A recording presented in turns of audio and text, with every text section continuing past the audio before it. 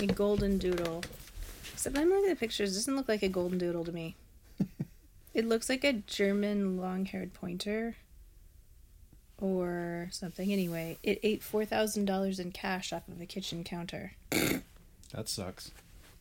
Apparently, he puked and pooped $2,500 out. And they were able, the bank said they would exchange it for, if they could salvage enough of it to show it was a complete bill with the serial numbers, the bank would exchange it for good bills. They salvaged all but 500 of it, which means that they taped together from poop and puke $2,000 worth of money. I think I would murder that dog. Hey, flush the toilet! Too busy to flush.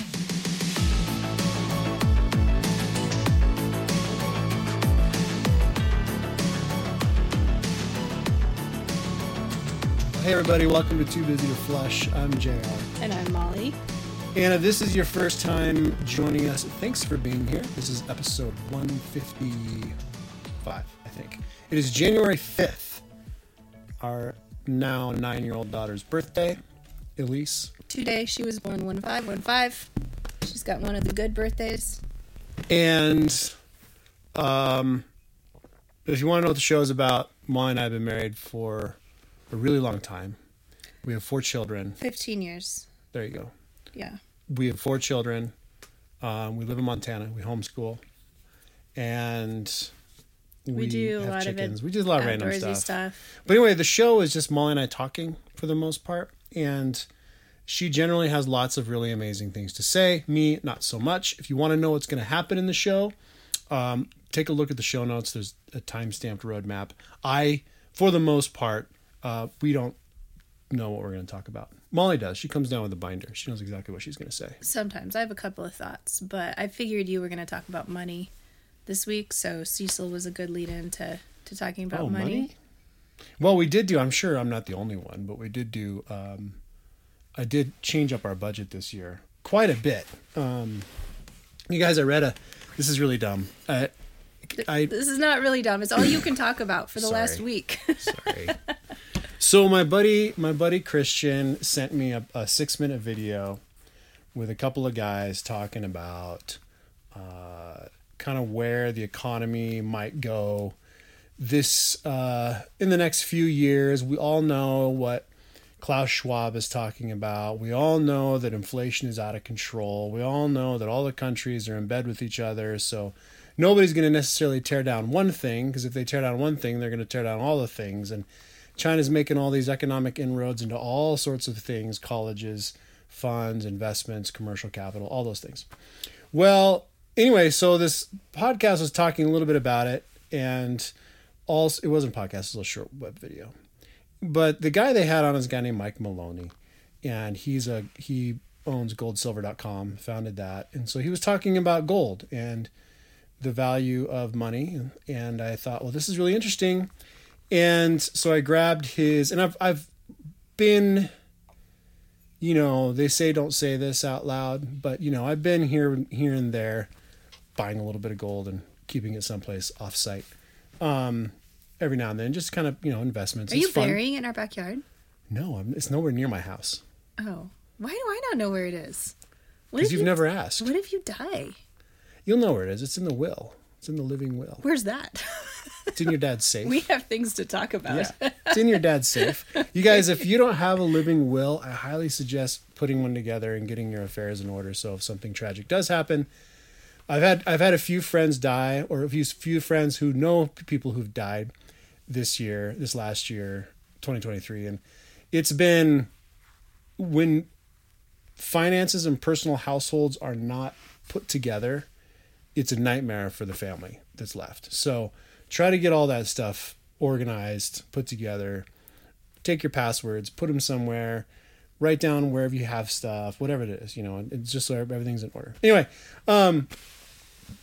well, so I've known the value of that. Everybody, precious metals are always a good thing. Is it in a banana stand? Oh my gosh, no. Kind of the common thing that you hear. Arrested Development illusion. I know it was. Yeah.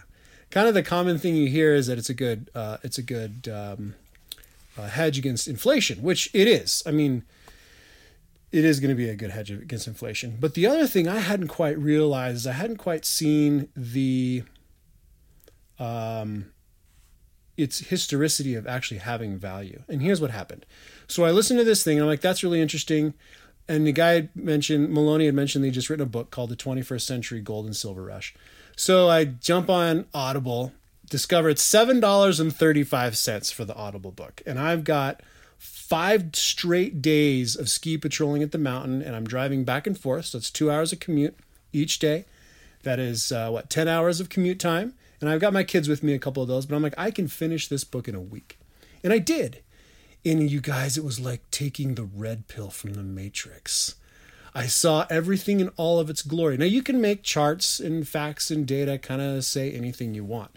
But he gave me more compelling information than I've heard in quite a long time on where the economy is headed, what's happened historically, what the Great Reset actually is, and the fact that, if you really want to weather some of this stuff, historically, since almost the dawn of man, I mean, look in the Bible, you guys. It talks about gold and silver all over the place. Gold and silver has always had value. Always had value. Currency means nothing. They're printing it like crazy. When you go get a credit card and you apply for, let's say you have a $8,000 credit line, they just write that $8,000 in. It just comes up, poof, magically it's there. Nobody's earned it. Nobody's made more. Nobody's, there's no actual physical material behind it. It's completely poof, it's there. It's magic. So it doesn't really have any value. Anyway, so all I was going to say is it was a really good read. It's probably worth considering picking some up. He actually has some recommendations in the book. Obviously, he wants you to buy gold from his website, which you can get gold. And he said you can get gold anywhere, but if you're gonna buy gold, buy it from me. But anyway, so that was a really, really good read. I recommend it for anybody who's interested in saving and investing and doesn't want to be left. You gotta take all this. Molly and I were just talking about this morning. There's some wisdom in it, but you can't go overboard and let it become an idol and put all of your hope and trust in, your savings or your preparation or all of that stuff. I also think you can't be so obsessed with what bad things might happen and who the bad guys, Soros, Gates, Schwab, anybody else you want to throw in there, and piecing together, how does Ukraine fit into this? How does Israel fit into this? How does Biden fit into this? Is Trump going to save us? Like, being so obsessed with any of that, and I'm saying this to my own detriment, or, out of my own conviction, because I can have a tendency to try to put together all the dots and to worry about things. And I have a couple of friends who send me links to stuff because I'm a sympathetic ear, and I tend to agree with them on their interpretation of world events. And if they share stuff like this with other people are like, you're crazy. Where on the other hand, my mom got me a t-shirt for my birthday that now I can't remember exactly what it says, but it basically says it's a score column, when it says experts and there's 0 and conspiracy theorists have like 60 tallies for their score. I tend to 100% agree with that, only it's not a conspiracy theory. It's just connecting the dots before everybody else. But all of that to say, if you lose sight of living by faith in the here and now and what you're called to right now, you're missing the point of what living by faith looks like. Because it doesn't matter what nefarious goals Schwab and Gates and Soros have. It doesn't matter how much power they seem to have, and it doesn't matter how much of that they're able to bring to bear in this world. In a sense, and I'm not saying don't resist evil people. I'm saying Psalm 2, God who sits in heaven laughs at these people who would set themselves on a throne.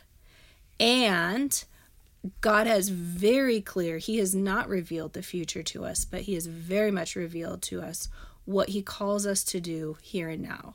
So if you obsess over the future at the cost of being faithful to the tasks and to the people that he has put in your life today, you are sinfully, that you're doing you're basically being the guy who stores up the grain and says, tomorrow I'm going to do this, and then the Lord strikes him because he's got silos full of grain and zero faith and a God complex. He's basically the Tower of Babel all over again. So, I'm 100% on board with JR buying all the gold our budget can afford and silver and balancing it out according to all the ways that he's learned how to do from this $7 Audible book. But I sound so like, it makes me sound so like, I learned something in a book, I'm gonna go do it. What is the curve? What do you call that curve where when you first learn something, the more you learn, like the less you realize you don't know? There's a the more you learn, the more you realize you don't know. Yeah, there's a curve though. It's got a name for it. Somebody's going to tell me what it is, because I remember talking about this last year. This is totally true for scripture. When you first learn something, you're like, whoa, you think you know so everything. much and I'm so empowered. And then the more you learn, the less you're like, whoa, whoa, whoa. And there's a name for that. Huh. And I don't remember what it is. I am not familiar with that name, but my introductory seminary, like orientation classes, they basically told us that's what was going to happen. We were going to finish a year of seminary and be like, I'm so awesome, I know so much. And then we would finish seminary and ideally be like, holy cow. It's the Dunning-Kruger effect. Never heard of that. Yeah, the Dunning-Kruger effect is a cognitive bias in which people with limited competence in a particular domain overestimate their abilities. It's the internet. Yeah, so the moment you get, there's a lot that I don't know for sure. But I also want to temper what Molly... I realized I just interrupted you and kind of going on. No, all I wanted to say was there's a very individual and faith-focused balance between trying to be wise in interpreting the times and planning for the future, as well as living by faith in the moment and doing what we know God has called us to now, which is to love others well and to be faithful with what he's given us in the moment. That's all I wanted to say. Yeah. And, temper that with the fact that we live in a fallen world and stuff is going to, bad stuff is going to happen. I'm always I grew up in the evangelical subculture of the 80s, and there was a strong push of, divorce was like a scarlet letter. If you got a divorce, that was a black mark that disqualified you. It was the worst thing you could do. You could never get a getting pregnant before you were married. Another really horrible thing that you can't ever do. And I put those two things together. There's different circumstances behind all of them, but and less so the pregnancy thing, but more so like the divorce thing. You may not have a choice in the matter. I wouldn't actually say, well, you don't have a choice. You do have a choice in the pregnancy thing mostly. You do most of the time. But the point being, we live in a fallen world, and people I guess a better example, this would be a better example. We can ignore the other examples I just said. Just throw them out the window. That's what happens when you don't plan a show. This is clear evidence that we don't plan things ahead. Let's talk about, and I'm going to be stepping into some potentially murky waters. Let's talk about birth control. The idea behind whether or not to, how much family planning do you do? How much do you give over to the Lord? Well, God did set things up to go a certain way. And unfortunately, if we just let ourselves go, even in a married context, we could easily find ourselves with more mouths to feed than we can possibly afford to feed. We're really going into some areas there where, we could be putting lives at risk potentially, and just not making good, wise life choices, the kind of living beyond your means.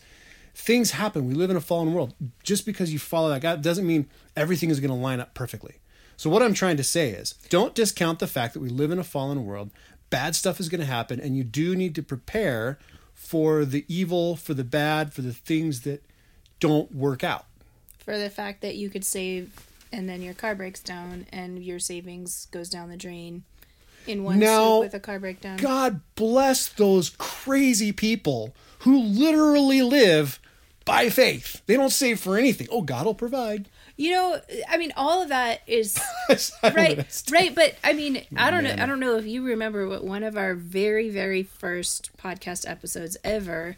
I was reading George Mueller's biography with the kids, and he was German, felt called to be a missionary in England, and he was basically at the time when Charles Dickens was writing, he was welcoming orphans, taking care of orphans, and he was living by faith. Like there's several stories of things like this, but there was one story where the orphans all sat down to breakfast and they prayed and thanked the Lord for the meal, and then the orphans waited for the food and there was none. And so he said, I have no doubt that the Lord is going to provide food for us. And then the doorbell rings, or whatever the equivalent of that was for them, and the milkman, his wagon had broken down in front of the orphanage, and he's like, all this milk's going to go bad before I am able to get it delivered while I'm getting my wagon fixed, so take all this milk. And so the orphans have an abundance of milk for their breakfast, and then not a moment after they finish the milk, there's another knock on the door, and the bread person's cart had broken down in front of the orphanage and did the same thing, offloaded a day's worth of bakery goods onto the orphanage because they needed to get their wagon fixed right in front of the orphanage. And George Mueller, I mean, getting land and all these things, which is a huge stretch to me because I tend to be more of a mind to you, like have a savings account, have a buffer, do these things. Don't live in such a way that you're hand to mouth or you're relying on the charity of other people. And yet there are people who do that and it works out for them.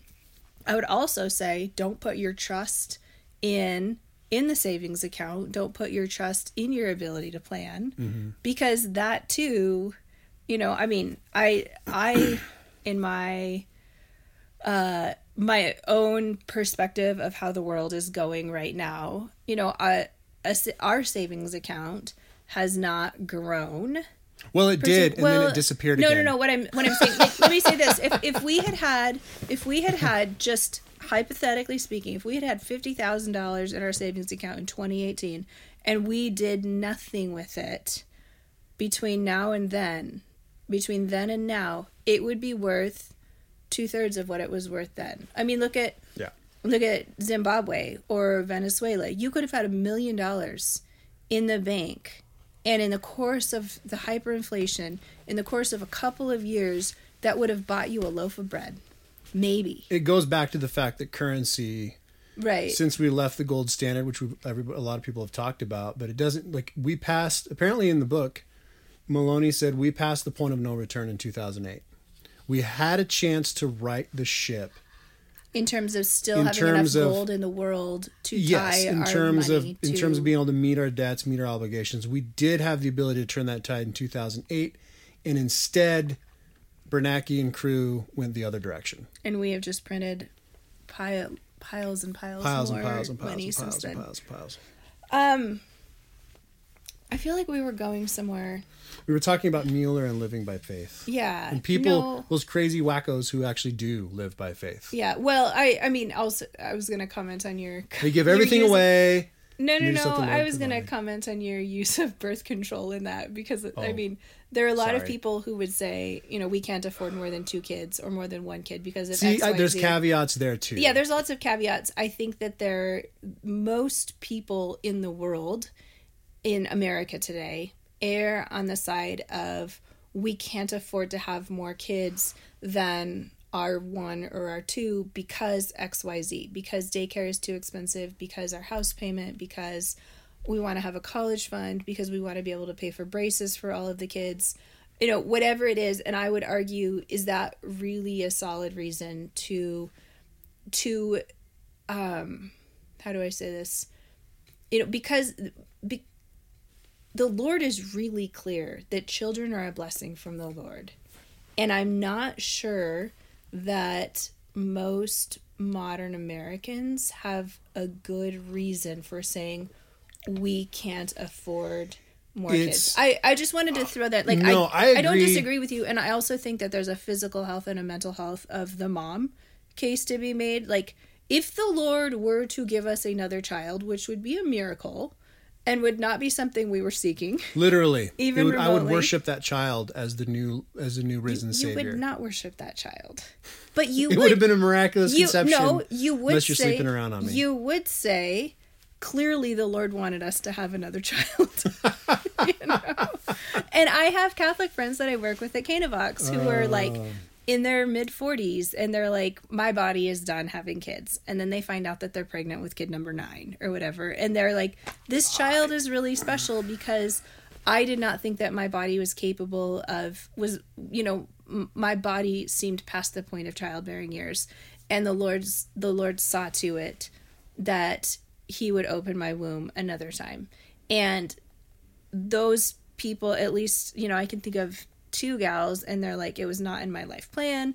I was ready to move on. Like, there's one gal who's like, her youngest, I think it's her 9th child, is like 10 years younger than than her last kid.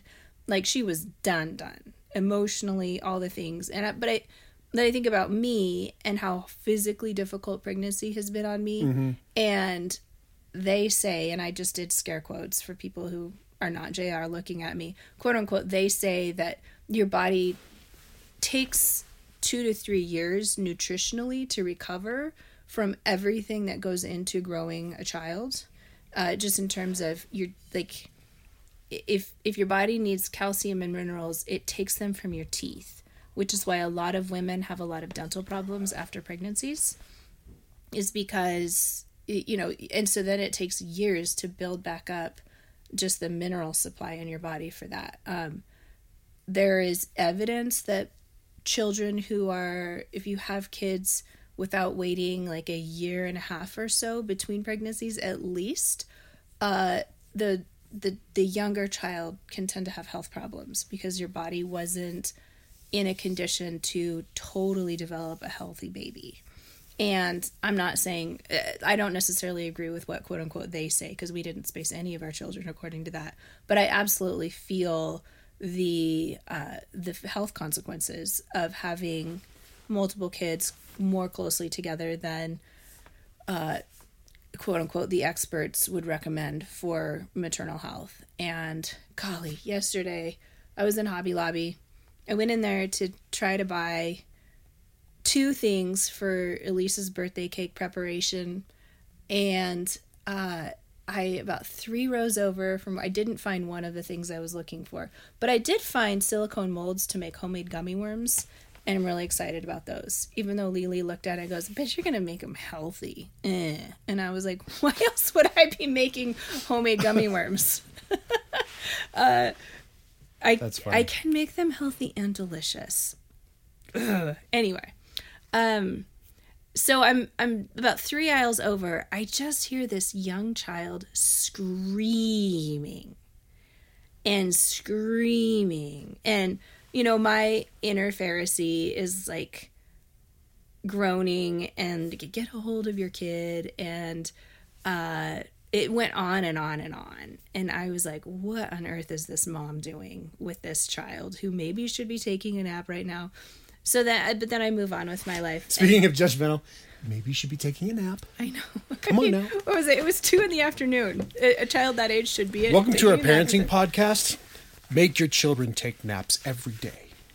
No less than 10 hours of sleep, your life is going to be hell. Faith doesn't get enough sleep, and she's pretty miserable to be around sometimes because she lives her life according to a 13-year-old She's also a selfish little turd. Well, she's a sinner. Yeah. She's cute, though. Uh-huh. Sometimes.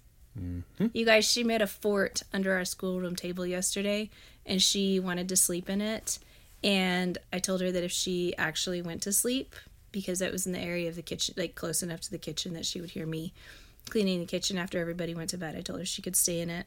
And she did. She went to sleep okay. She was worried it's where the rabbit cage is. She was worried the rabbit would keep her awake, and he didn't. And I checked on her right before I went to bed, and her head was underneath a chair propped up on a pillow, and she was hugging a baby doll, and it was just the most precious. Little girls and their baby dolls just are so sweet. And difference between boys and girls from the very earliest. I just never. You realize that when like girls just grow up they just turn their pillow into the new baby doll.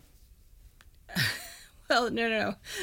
I feel like you're attacking me here. I'm not attacking you. I'm pointing out a fact that almost every woman I know at about the age of 30 just curls up into a pillow and just surrounds themselves. Maybe it's a pregnancy thing. Cocoon of pillows. A cocoon of pillows. It used to be baby dolls and stuffed animals. Now it's just pillows. I will tell you exactly why I do a cocoon of pillows. Because when you're pregnant, you shove a pillow under your belly so it's not like, smashed asymmetrically onto the ground or onto the bed while you're sleeping on your side, because you're not supposed to sleep on your back because it can cut off circulation and to your legs and to your baby. And so I started sleeping with a pillow to support my belly, and 4 kids later I still am struggling with core strength and core integrity, and I feel like if I don't have something propping my belly up while I'm sleeping, I feel just like it's all getting smashed by gravity's pulling it into the bed. So I sleep with a pillow on my side. You don't have a belly. I do. And no. Enough of it just gets pulled down. I like to have like my core propped up. Okay. Then I should have my core propped up. Go for it. I don't need it propped up. It stays put. You have no idea what a child does to your innards. Nope.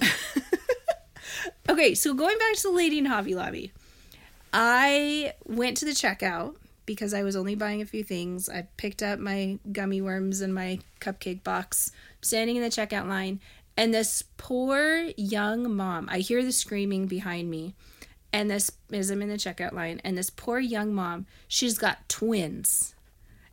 One on each shoulder, they look like, or one on each hip, they look like they're like between 12 and 14 months. They were able to walk, but not well. So 12 to 15 months. She's got one on each hip, and she is booking it out of there, and they are screaming. Both of them are screaming at the top of their lungs. And here's where I was convicted of my judgmentalism standing back in the cake aisle. The cashier, who was in her probably 60s, and the lady who was paying, who were in their 60s, immediately started talking about how young moms these days don't discipline their kids, and how those two little girls probably just needed a spanking. And I was like, you know what? I was thinking this because they were super judgmental of this mom. And I'm thinking, at least she just navigated through the glass breakable section that Hobby Lobby very strangely puts in a weirdly close together area. She didn't break anything. She took her kids out of the store. She's probably like, that poor mom needs a hug, is what I was thinking. Well, we've all seen the Instagram videos of like the mothers who just let their kids get away with anything, or they don't discipline them. Right. Calm down, Billy. I agree. Okay. There was no evidence here that mom was doing that. Right. I mean, for all there's we know, a lot of presumption going on. Yeah, for all we know, she was trying to manage buying something for a birthday last minute. This is the only chance she gets. Her husband works. She doesn't have any backup. This is the only time she's got to go to the store. She didn't buy what she was there for. She just marched out with her twins on each hip, screaming. And by all accounts, I've heard that twins in that season of life is an extremely difficult thing on a parent. Like, you never sleep. Tracy, can you confirm? Yeah. And so, anyway, I was convicted at my own, like, having heard a couple aisles over the screaming and being like, get on top of it, mom. And then seeing a really upset mom exiting with Have twins. We forgotten, though, how bad our kids have been in the years past? You know, there's been moments. For sure there have been moments. And some of them happen in public. And it is mortifying. And that's why I was thinking, golly, that mom really needs a hug. And when I paid a couple minutes later and left, I actually scanned the parking lot to see if she was still there, to see if I could go offer her a hug. I didn't see her. But I was just like, you know, at least I'm going to say a prayer for her right now. Like, Lord, just give her wisdom and give her rest, whatever she needs in the moment. And maybe help her kids to fall asleep in the car on the way home, because those kids needed a nap. Anyway, So Elise's birthday, this is a conversation I've saved up for you until right now. I think I mentioned to you, well, I'll go back. You guys, we did not plan this. Having a early January birthday or a immediately after Christmas birthday with a child is very poor planning. If you want to honor that child in celebrating his or her birthday ever again. And one of Elise's Sunday school teachers at church has the same birthday as Elise does. And we were chatting a couple weeks ago and she's like, yeah, I never got birthday celebrations growing up. And I was like, I get it. I have just spent a pile of money on Christmas. I've cooked for all of the special Christmas occasions. We just had New Year's. We had this weird week of, I don't know what's going on. We're not doing anything. The kids are devolving into being completely feral. And then we're just starting... And skiing. We're just starting to get back going into the routine of the year. And then we have to stop everything and spend more money and eat more junk food and decorate the house again for a birthday. And poor Elise just always kind of gets the shaft. And so I don't remember... Do you remember when I asked you if I could plan her Get Air birthday party? Yeah, and you didn't ask me. You said you were thinking about planning one, but you were stressing out over how much it was going to cost. Yeah. At which point I said, don't stress. It's Elise. It's a third born. It's a birthday. Just do it. Just full send. So I did. So then I said it aloud to Elise. And if you know Elise, you know that she latches onto it and she runs with it. So as soon as I spoke it aloud to her, which it was also very convicting, I was like, so Elise, your dad and I are thinking of doing a Get Air birthday party for you. And she was like, what? You would do that for me? And I was like, oh, knife to the heart. Which part of it is she just knows that I'm cheap and we usually do in-house things rather than drop $250 for a party out of the house. And if you guys are unfamiliar with Get Air, it's a trampoline park, yeah. And so she was... Spiral Fracture City for some of you doctor people out there. She was just so overwhelmed at the thought that we would do something like that for her. And then she decided she wanted to invite all of her friends that do judo with us. And she starts listing off her invite list. And I'm on the Get Air website and I'm like, okay, we're doing it on a weekend because we're not all homeschooled. And we're doing, she wants to invite all these judo friends, and there's 4 of us to start with, and the Get Air party package is for 10 kids, and then you pay like $25 for each extra kid above that, and we've got 4 of the 10 just in our own family. And she wants to invite, it turned out to be 14 kids that she invited. So I'm like, okay, JR says don't stress about the money. Do this for the third born who just can't believe we would be so kind as to throw a birthday party for her. And then she's going to take that inch and go an extra mile. We're just going to do it. And so I went online, was it Monday, to book the party. And they have this promo code, a coupon code on the front page of their website that if you book a party right now, you can get 5 extra kids for free and an extra pizza, which is 5 kids at $25 each is $125, and the pizza is another $25. So $150 of extra stuff, which pretty much exactly meets what Elise wanted for no extra money. I was like, I feel like this is like a gift from the Lord. Just, again, going back to that, what's the balance between living by faith and providence? And, did the Lord put that coupon code there just for me as a mercy for me? A quick short segue there. There's been a lot of things related to the studio rebuild or projects I'm working on where I'm like, I think this is what I should be doing, or I'm just going to move in this area and kind of just see what happens. And I'll find a crazy good used equipment deal, or I'll find a coupon code that gives it 50% off or something. I'm like, Yeah. So anyway, I booked the party for her, and we're doing it on Sunday, and I'm in the middle of trying to prep her cupcakes, so I'm not doing that on Sunday after church before the party. And I feel like we talked about my Rubik's Cube cupcake or cake adventure. We for did. Titus. Yeah, it was an episode or two ago. I'm struggling again with my cakes did not come out of their pan, and then the other one that I'm making is thicker than I wanted it to be. It'll be fine. Maybe you It's should have fine. Lily make the cake. I should just outsource cake making to Lily now, because my last couple endeavors have not been awesome. Anyway, I just felt like that was a really kind of sweet mercy from the Lord that I said yes to her. Just, okay, we're going to do this because we love you, and it's very important to help you feel loved and valued. And wow, it's not as much of a stretch on our budget as as we were willing for it to be. Just because of this incredible coupon code that I got from Get Air, and I was going to book it weeks ago, and then thought, we should make sure that the kids we're inviting can come before we prepay for all of those kids. And we took a couple weeks off of judo, so we didn't see those kids until this week. And so I didn't book it until then, which if I had booked it before, we would have been paying that extra $150. So anyway, that was kind of sweet. How much time do we have before you have to go to PT? Oh, I got plenty of time. I got an hour. Oh, okay. No, you have an hour till you have to be there. Yeah, and we're at 40 minutes for the show. So Okay. We're right at the point we could kill. You guys, this is the last. We're recording the show in the library, and next week we'll be in the studio.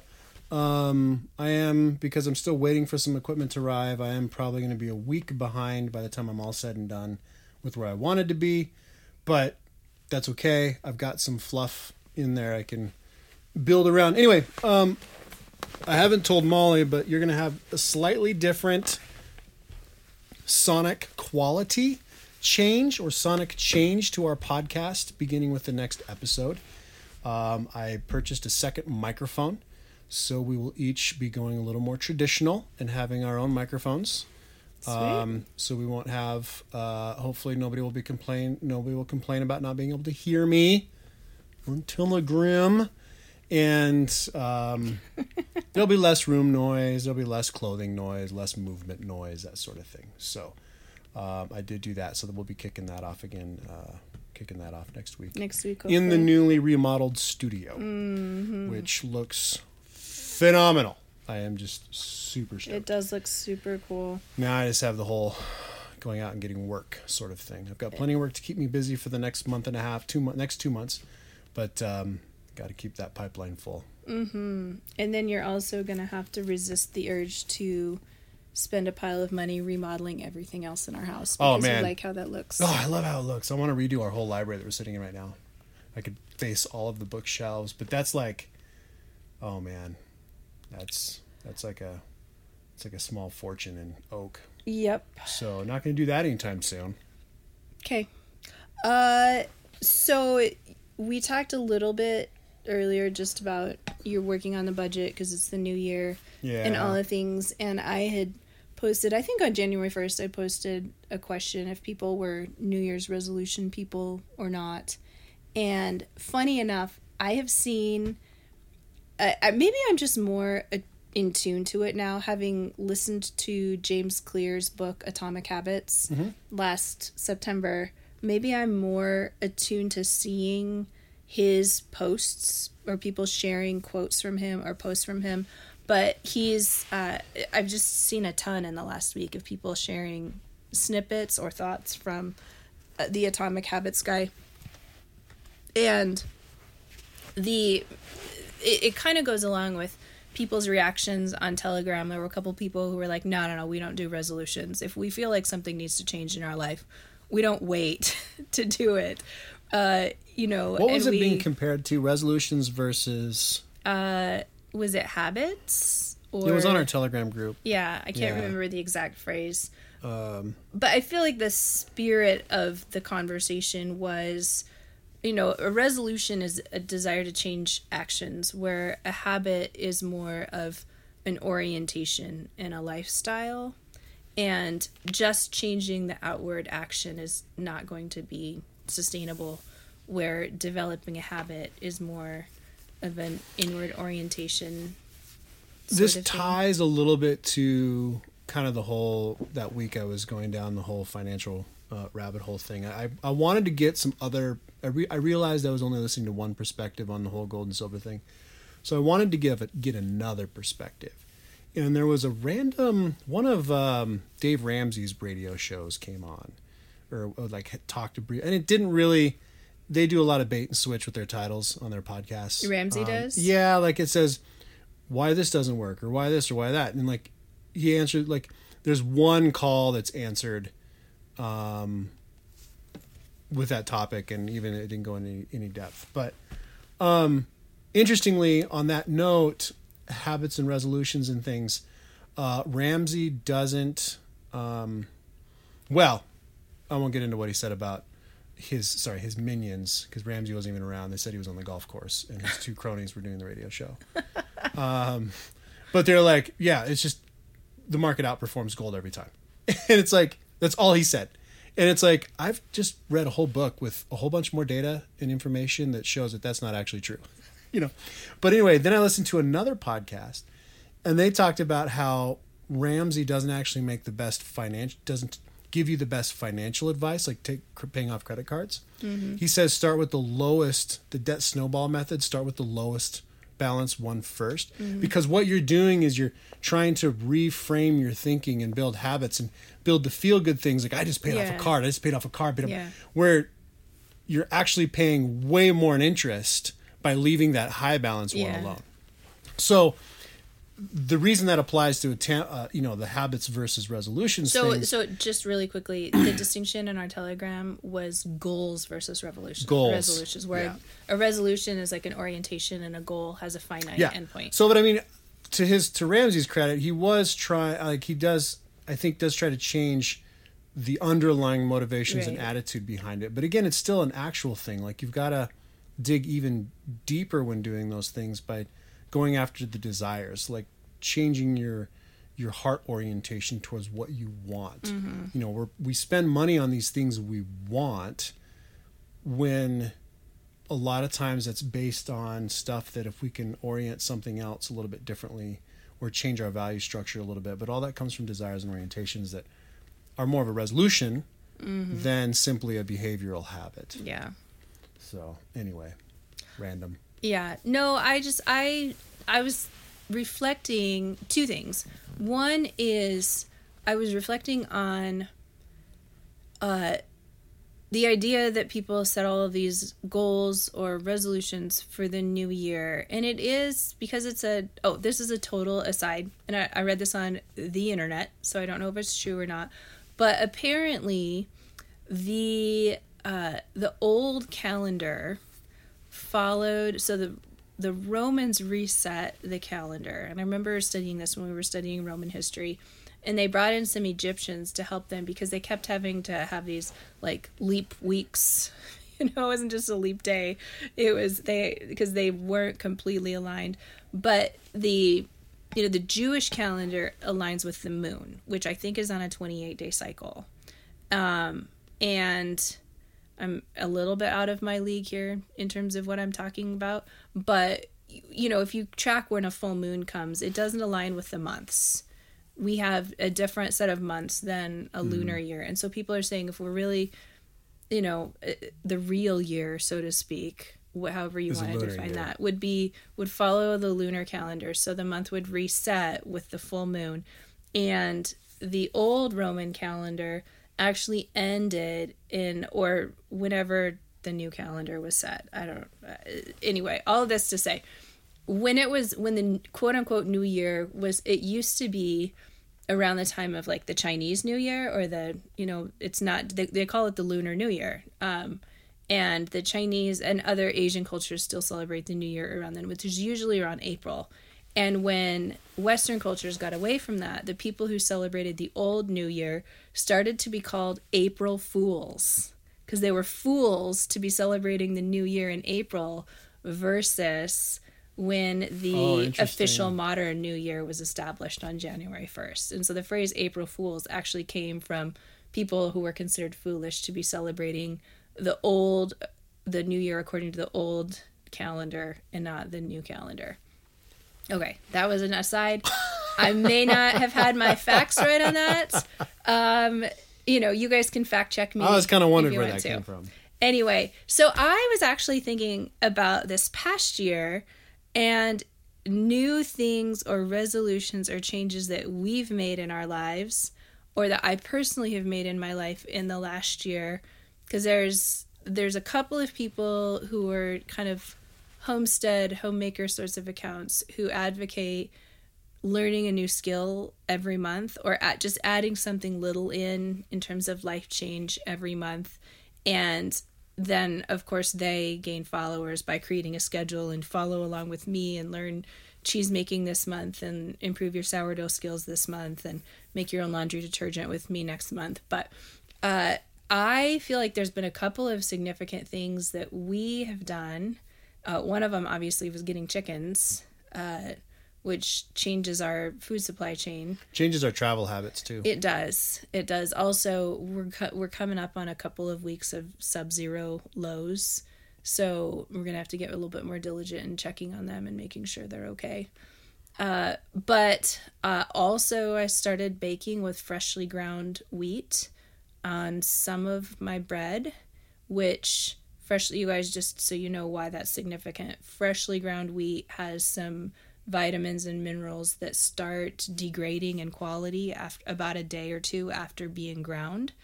And so you get this huge nutritional boost from consuming freshly ground grain, especially if then you ferment it through sourdough. I'm about to sneeze. I don't know. Paused, that was like a sneezed, then I could edit it. I can't really edit that because you're in the middle of a phrase. No, you can just start with "I'm about to sneeze." You sneezed as you said sneeze. Sorry, I thought I was going to be able to pause and sneeze, and now I don't know if I've got one, part of a sneeze still built up in my nose. Also, integrating more meat into our diet. I'm attempting to integrate regular exercise, which I've fallen off the wagon on quite a bit since our We're Runners Now boost in August and mid-September, and then it just died out. But there's a couple things that I want to try this next year, especially in the gardening growing season, that I just want to continue kind of experimenting, as well as just integrating things. One of them is you can grow loofahs. Like the things that you buy as body scrubs. Yeah. They actually grow like a cucumber. And I'm planning or hoping to do a trellis of one of those. I can order them from the seed company. I always forget where I ordered my seeds, but I was pretty happy with them. How do you spell loofahs? That's a great question. Everyone pause right now and spell loofah in your brain. And I write show notes as we do the show, and I think it's Loufah. But you can grow your own, and Loofah. You can grow your own, and then you dry them. So it's in the pumpkin squash and gourd family. And then I would like to start using them not only for our bodies, instead of washcloths, but also in our sinks, because I want to get away from using the gross green and blue sponges that harbor bacteria and release microplastics back into our water supply. And so I want to see if I can grow some, and then you just let them dry on the vine and then peel the skin off of them, and it doesn't take many more steps before you have a nature-made sponge. So that's on my goals I'm going to order some loofah seeds and attempt to do. And I also, your parents and my parents' friend Dale is renting a place right now that has a Concord grapevine growing in the alley. And he said it just was gangbusters this last year. So before he moves, I'm going to ask him to get me a couple of cuttings from it. I know that you ordered some grapes that we are hoping to get in the ground next year. But I think it would be fun as long as it's free. So all of that to say, I've got a couple of things. I want to try growing sweet potatoes again this year because I got them started well, but they didn't actually grow very well once I got them in the ground. I'm going to try that again. And I want to try to do some grapes from cuttings. May work, it may not, but it's just some of my time. It's not worth, it's not costing anything. Yep. I did get 4 trees transplanted. I've never tried transplanting a tree, but I took 3 trees out that have been growing up. I've been kind of letting a voluntary aspen grove start in my part of my front yard. Cottonwoods. So I transplanted one of those. Molly's pretty sure we had a ash a mountain coming ash up out of our garden. Yeah. So I dug that up. Right in the middle of my green bean patch. So we let it grow for 2 years, and it's all taller than I am now. So I transplanted that. And then we also starting. You didn't move any of my apples, did you? My apple trees? No. So not this last summer, but the summer before, a friend gave me a box of apples from her mom's apple tree, and knowing that it was a varietal that does well here, I dumped all of the cores into 2 tires and then just covered it with compost. And I've got about 5. One of them got to be about 2 feet tall, maybe 3 feet tall last summer. And then there's about 4 more that made it to about a foot tall. So we're going to let those grow in the tires for one more year. So there's not much of you kind of dig around and try to scoop them out with the root ball. Unfortunately, I wasn't able to get quite the whole root ball thing intact because the ground was kind of dry. Mm-hmm. And it was cold out. The trees were dormant, so hopefully I didn't shock them into dying. But I pulled them out, like roots, it was more of a bare root thing, kind of really intact. Took all the original dirt that I could, threw it in the new hole, packed it up really good, and stuck them in there. So hopefully we'll see if they take off. It'd be really cool. I've grafted a tree now because when I bought one of the branches partially broke, so I taped it back to itself. Mm-hmm. That was cool, and it grew back. So I've grafted a tree. I've never tried transplanting one though, so this would be kind of cool. Yeah, this works. And then rooting some grapevines. Yeah, I've got to build. Experiment. I've got to do some posts, some concrete holes, posts, and some wire, so I could have kind of a grapevine trellis to grow on. Then I got to run all new irrigation line in the spring. Oh, so much work. I've been contemplating it. It would be kind of cool to do maybe a sunflower patch or a really big zinnia patch in the part that you smoothed out, that whole area behind our logs, where the gas and the cable or electric company dug it up, rather than trying to reseed it with grass or something. I might try to do something interesting or productive there. Yes, which would be cool. Just keep in mind that my dad still wants to be able to park a trailer back there behind our shop, so we need to be able to drive. No, I'm talking about by the front of our driveway. Oh, yeah. No, that's all. That's ripe for the taking. Yeah. Yeah, do whatever you want there. So I had one other thing that I was going to say about the new year, and there's kind of a thing where people pick a word for the year, and I've always thought that was kind of hokey, and apologies to those of you out there who do it for thinking that it was kind of hokey. But this year I have a word that keeps coming to mind as I was contemplating the turn of the new year, and I keep thinking, this year for our family, I want us to be grounded. And that has multiple... Yes. So what she did is she went out and bought some sheets that you plug in the grounding pin for our bed.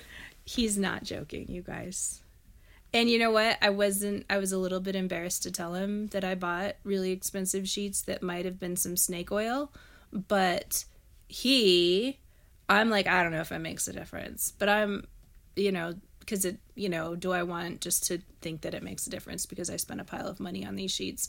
But JR told me after several nights of sleeping on them that he feels like he's sleeping better. It's true. With them. Do you still feel like that? Yes, I didn't sleep well last night, but I feel like overall I'm definitely sleeping better. And the idea behind that, you guys, is that your body is electrically, like, your body has an electrical charge. Your heart runs on electricity, your nerves are electrical impulses, and just like anything else that has an electrical charge, in order for the buildup to be discharged, you need to ground it. And a human being can do that by walking on barefoot on ground. And human beings used to be grounded because we wore shoes that had wooden or leather soles, and that was basically not interfering with the flow of our electrical charge to be the buildup to be discharged into the ground. But because we're outside in something with rubber soles all the time, the buildup is never discharged. And so you can be grounded by walking around outside barefoot, but these sheets, literally you just plug the grounding pin into the grounding part of an electrical outlet. And do we have science backing this up? I have no idea. I mean, I don't have anything. I mean, these people have their own advertising video that shows You can make charts and graphs, say anything you want. I know. Which is why I, even when I was telling you that I'd bought them, I was like, I'm going to hold this with a grain of salt, you know, if it's actually going to help us or not. Did you buy them on Amazon? No, I bought them directly from the company. Oh. I could put an Amazon referral link. I could see if they have an Amazon store. No, but also, so physically grounded. Like, I would like us to, as a family, feel more of a connection to the earth in terms of where does our food come from? Where does our, you know, all of our appreciation for food, our health, all of it comes from understanding where it comes from. So we have a deeper sense of gratitude rather than, oh, food just magically appears on my plate because somebody magically went to the store and used this piece of plastic that has imaginary money to purchase it. You know, and I mean, when I have actually put in the work to, so this last year, one of my goals, you guys, I don't know if I ever talked about this on here, was I wanted to grow enough tomatoes to have all of our canned tomato goods canned in the fall for the next year, which is salsa, marinara sauce. We eat a decent amount of salsa. We also consume probably an average of a quart a week of marinara sauce, whether it's in the form of pasta or spaghetti. And so it was a pretty ambitious goal to grow enough tomatoes to then can them into either salsa or just tomato sauce. Oh, I didn't make as much as I wanted, but I made homemade ketchup because ketchup generally has a lot of not great for you ingredients, and then it's stored in plastic, which leaches into the acidic tomato stuff. So I made a couple of rounds of ketchup that I really like, and if I put it into a disguised container, the kids can't tell the difference between store-bought and homemade ketchup as long as it's not too thick. So anyway, I did accomplish that goal, but I just appreciate the food, knowing literally every step that it took. I grew the tomatoes from seed. I watered them, I harvested them, I peeled them, I cooked them, I canned them. That creates so much more of a sense of connection to our food than just, you know, I used this imaginary money to take something that somebody else created into my home. And so I want us to appreciate our food, where it comes from, what it gives to us, and the land that gave the food to us. And of course, then the Lord who created the entire design and made it all happen, again, you know, makes it all happen every growing season. We then appreciate that. But also, I think the phrase grounded, so it literally being grounded, you know, electrically to the earth, being grounded in terms of understanding and appreciating where our food comes from and where all of our things come from, truthfully. You know, our clothing and things like that are also gifts to us from raw goods that God created and that man in his ingenuity has created into various forms of clothing and whatnot. But also, I continue, I think because of my Canavox work, I continue marveling at this transhumanism and how there's this author that I've gone down a rabbit hole of reading and listening to over the last 2 weeks named Abigail Favale. And she wrote a book that was published this year called The Genesis of Gender. And I've skimmed the entire book and read a couple of sections of it more in depth. She's Catholic, but what she has to say is not overly Catholic, and it's very incisive and very interesting as she's tracing... Insightful or concisive? Both. Incisive and insightful. Incisive is like just really pointed, like a very sharp, understanding of the issues. Favale has... Intelligently analytical and clear thinking. Yeah, that's it. So anyway, I will send JR a link to a podcast interview that she did with Kevin DeYoung, who, as most of you probably know, is a PCA pastor, used to be CRC, pretty big. And, well, didn't he write the book Young, Restless, and Reformed? Yeah. Or co-write it? But has settled into being, I think, one of the better modern Reformed thinkers and communicators that we have right now. I almost always like what he has to say. He did an interview with her because he has a podcast, I think it's sponsored by Crossway, where he discusses books with various authors. Mm-hmm. And so he's discussing her book. And she refers to our current culture as laptop culture. In other words, our experience of life is mediated to us by technology. And she says, and I 100% believe this, the more I look at the world around us, things like transgenderism that have rampantly taken hold in our culture are really only possible because we are not having real life experiences of things. To really believe that you can change genders takes a disconnect from reality. That laptop culture, as she refers to it, has enabled to a degree that I can't imagine anything else could have helped enable it to that degree. And so as you and I, did we talk about this last time? The social media and kids thing. I know you wrote a blog post. I wrote a blog post about it. Yeah. But the more, it's not just, there's the dangers of bullying, there's the dangers of the sexual content that kids are exposed to. But just yesterday, I listened to a podcast interview that Allie Stuckey did with a gal. First name is Daisy. I don't remember what her last name is, but she lived as a transgender man for 5 years, did the testosterone, had a double mastectomy, and she said the two things. One was the whole pronoun thing, and the she said her time on social media drove her into a form of narcissism that she thinks most transgender people fall victim to, which is so obsessed with what other people think of me and how I present to other people, which then, the pronoun thing is absolutely a form of narcissism. Like, you have to do everything according to what I want. And so this gal Daisy says, I was so obsessed with how I presented. Oh, it was actually, this is maybe more information than some people want, but so she had a double mastectomy, and she said there's this euphoria that people who get the mastectomy experience because they've fixated on this is going to be the thing.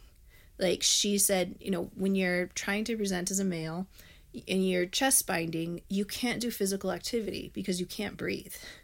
So like she couldn't exercise in public because in order to present as a man, she was wearing this chest binder that constricted the movement of her ribs so much that she couldn't physically exert herself because she couldn't breathe if she did. And so She says having the double mastectomy is going to enable me to actually live life presenting as a man. And Allie said, did you ever consider bottom surgery, which is the phrase that, the euphemistic phrase for, getting more cross-sex surgery done? And Daisy's response was, no, I never considered it because, first of all, I didn't think that the risks and the costs would be worth the payoff for me. And second of all, for me, it was all about how I presented to other people. It didn't matter what was hidden. What mattered was what other people could see and how I presented. So I was fine with everything down there because nobody could see it and it wasn't messing up how I presented to other people. And which I mean, I don't know, it was a really, really interesting interview, and Allie was really kind and sympathetic in listening to it. And this gal is now, by God's grace, just like started listening to Jordan Peterson during the all the whirlwind when Peterson skyrocketed to fame because he got fired for not using pronouns. And she was like, I was really sympathetic to him, but all of my other peers in the trans community were so incensed and so angry. And she's like, I was sympathetic to him because I'm a free speech absolutist, and I was even then, which means you have the freedom to say whatever you want, even if I disagree with it. But that, like, listening to Peterson kind of led her down this path of Peterson would talk about the Bible and his faith exploration, which I don't think that he claims any one religion. So it's interesting how that set her on a path to reading the Bible. Yeah. But anyway, all that to say, she talks about this disconnect between reality and this obsessive amount of time being spent online. And so it's all of this looking more and more at how people lose a sense of reality because of the time that they spend online has made me want to be even more committed to, for us as well as for our kids, making sure that the most real thing to us is being grounded in what is real and what is true, which is God made me this way. The way God made me is good. And of course it's that good is marred by my experience of living in a fallen world and me being a fallen person living in that fallen world. But what I seek to change is what's been marred by sin, not what is good and what is real. And so as I look to parenting in the new year, because we're talking about New Year's habits and resolutions, if you will, I want to continue really focusing on keeping our kids as grounded in what is real as possible. I'm just going to ground my kids. Have you been waiting for 15 minutes while I've been rambling to say that? Sorry. No, I haven't. That just sprung to mind as I was taking a note. The challenge with that is we never go anything or do anything. What do we ground our kids from? Skiing. And boy, and actually technology. Technology and this judo tournament that popped up last minute. But we're not doing that anyway. We're not. But they are just... Our kids, you guys, have been really selfish and really down each other's throats for the last couple of weeks, basically since Christmas. And I think part of it is just their souls have lost a sense of control, self-control as well as external control. And so literally for Faith, I was like, you are going to sit at the kitchen table for an hour and a half one morning while the big kids do school. I don't care what you do, but you're going to have your bottom in the chair, and you can get up and you can go get something, and then you're going to come right back and you're going to have your bottom in the chair. And I think that her having that external enforcement has made her more pleasant. Like I mean, yeah, we can. So what you're saying is we can praise the virtues of having feral, free-range children all we want, but they have to be disciplined as well. Yeah. Yeah. All right. Well, we've been at this long enough. So your dad is texting me for help to load a TV. I've got to go to my PT appointment in right now, and Elise is getting her ears pierced when I get back from my PT appointment.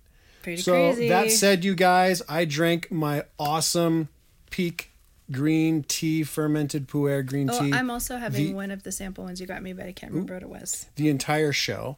They are frequently offering 10-pack samplers as well. I've got a referral code in the show notes for some tea if you want. The only thing it does is it gives me a little bit of a discount when I order my tea. So it's just kind of selfish. But it's actually really, really good tea. And I will tell you now, I have been drinking it regularly since... It's been a year now. I haven't been because my mom gave sick. you some for your birthday. I haven't been sick since I've been on it. I'm not going to say that's just due to the tea, because I'm also trying to make sure when I'm feeling like under the weather or I feel my tonsils swelling, I'm getting rest and I'm eating well, and I'm not drinking. And you're drinking ginger beer. But I'm drinking ginger beer, but I'm drinking this green tea far more regularly. So I don't know, maybe there's something there. That said, we've talked a little bit about Telegram on this show as well. There is a link to our private Too Busy to Flush Telegram group in the show notes as well. Jump on, send us a note there. If you don't want to send us a note there, but you do want to send us something, you can go to our website, www.toobusy2flush or tb2f.com. Scroll down and we've got a send us a postcard option. You can shoot us a little note through that and we'll get back to you as well. While you're there, don't forget to pick up some swag from our swag shack. We put up a whole bunch of new stuff. We got Faithfully Finite. We've got Butter Makes Everything Better. We've got some Live in Truth gear. We've got our regular Too Busy to Flush stuff. We got journals, aprons, hats. Go check it out. You might find something you really, really like. And we have 3 copies left of Robert Farrar Capon's The Supper of the Lamb that Molly will for, what did I say, $30? $25. Didn't you? It's 25 or 30. We still, Matthew, your copy is done. We haven't popped it in the mail for you yet. It was I can't remember what I charged Matthew. But anyway, for 25 or $30, somewhere in there, Molly will do a personally annotated, highlighted, noted, sticky noted, markered up copy for you with all of her favorite sections that she's been quoting for the last 5 years. I've read Capon before we got married. There you go. I've been quoting this book for 15 years now. There you go. I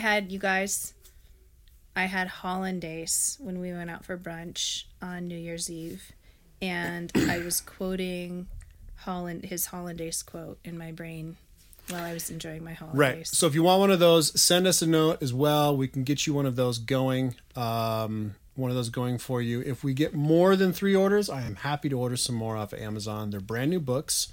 I'm just picking them up off Amazon. But they come written in. Molly's been putting down all of her favorite stuff for you guys. So it could be a fun little something or other. And that's shipping costs and, our retail costs and all that stuff. So anyway, go ahead and do that. We are a weekly podcast. So Lord willing, we will be with you guys again next week. Yep. Lord willing.